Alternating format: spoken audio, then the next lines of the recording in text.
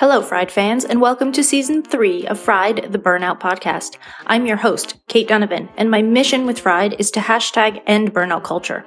On this pod, we end burnout culture by sharing stories of people who have been through it all and lived to tell the tale, sharing expert tips from the best of the best in the burnout and stress management fields, and sharing hashtag Straight From Kate episodes full of my own expertise plus actionable steps to help you end your own burnout cycle starting today.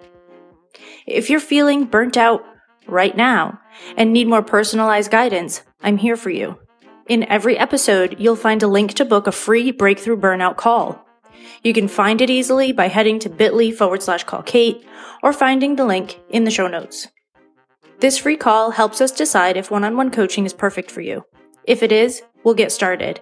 If it isn't, I might suggest one of my immediately available online courses, my book, The Bounce Back Ability Factor, or some sessions with a colleague who's better suited to exactly what you need right now. Also, if you happen to be in New York City, I'd love to see you as a patient. I'm a licensed acupuncturist with over 13 years of international experience, and right now my office is located in Midtown Manhattan. I focus on, you guessed it, burnout. I help your body build up a natural stress resilience to fight off all those pesky symptoms that come alongside burnout. You can find all the deets on that at katedonovanacupuncture.com.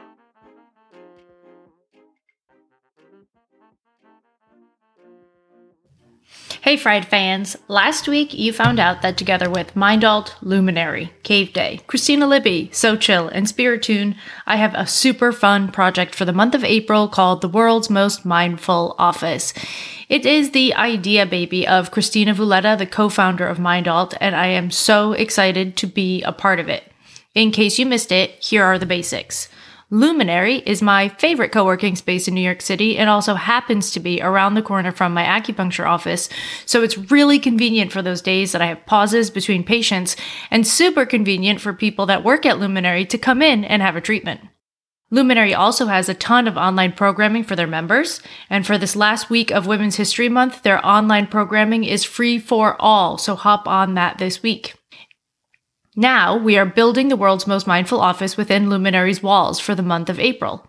The private office will be covered in incredible floral art by Christina Libby, supplied with a mindful plan for the day created by Christina Vuleta of MindAlt, supported by Cave Day with a focused work session, and enhanced by moi with short, simple exercises designed to bring more calm and more energy easily when you need it. The World's Most Mindful Office will be available to rent by the day. Luminary members can rent it for just $20 and non-members just $40. So for $20 or $40, you will get the best workcation you never knew you needed. Before the pandemic anyway. You all know you need it now. All of this is super exciting, but it does beg the question, why am I a part of this? What does mindfulness have to do with burnout? I don't use the word mindfulness often on Fried episodes, but it is interwoven into nearly every suggestion I've ever given. I find that sometimes when you're burnt out and the typical advice that's touted hasn't helped you, hearing words that follow the common advice make you just glaze right over it. So I avoid it. But mindfulness is a huge part of burnout recovery, and the why is in the science. To keep it super simple, mindfulness keeps your mind full. We've talked to neuroscience quite a bit on Fried. If you missed the episode with Shante Javon Taylor, go back and find it. It is amazing. And because we talk about it so much, I hope that you remember that there are a couple of brain changes that happen with the type of long-term chronic stress that we associate with burnout. Mainly, the part of your brain that is responsible for filtering emotions, giving you motivation, connecting with others, and being your center of logical thinking shrinks. You actually lose nerve cells in this part of your brain when you're under long-term, unprocessed chronic stress. The same kind that leads you to being totally fried and crispy. Another thing that happens is the amygdala, the part of your brain that's still all instinct-based, is enlarged, making you over-interpret threats from your environment.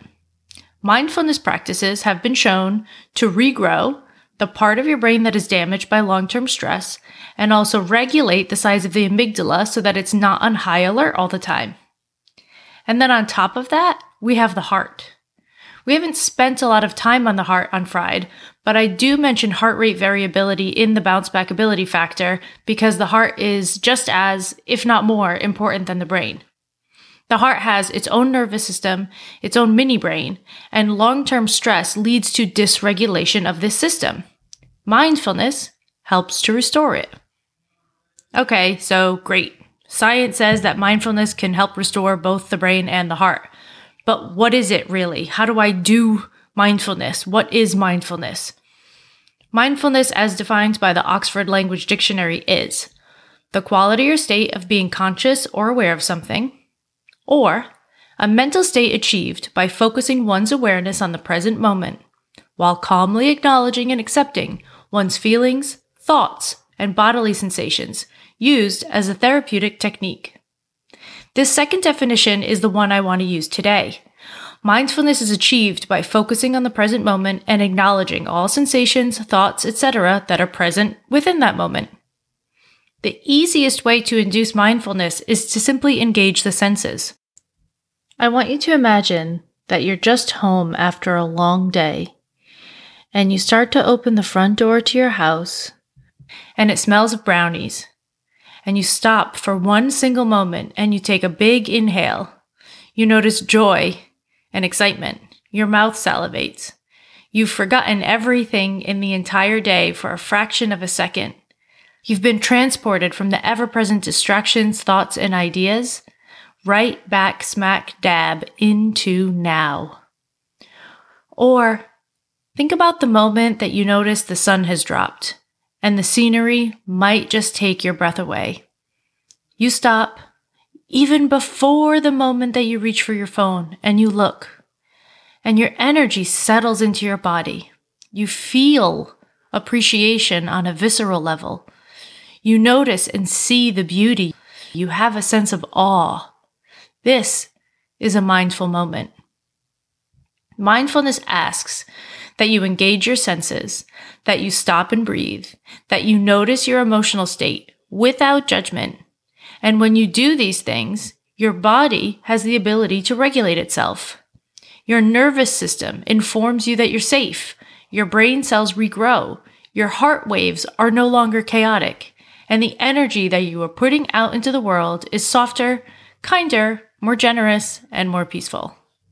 Soon, we'll start sharing pictures of the world's most mindful office and sharing links to things that you can use at home to create a more mindful, sense-engaging space to work in, whether you're at home, at an Airbnb, or in your office. You deserve a mindful space, and we're here to inspire you to create it. What I want this week is for you to hop over to Instagram and start telling me what creates mindfulness in your space. What mindfulness tips and tricks do you have and use that can be shared with other people? The more simple, practical tips and tricks that we can share with one another, the easier this practice becomes. One of the things that I did recently to increase the mindfulness in my space was I bought a desk mat from Amazon, and that doesn't seem like it would do a lot, but it is a lavender colored desk mat, and it softens the sound of everything that I put down on my desk.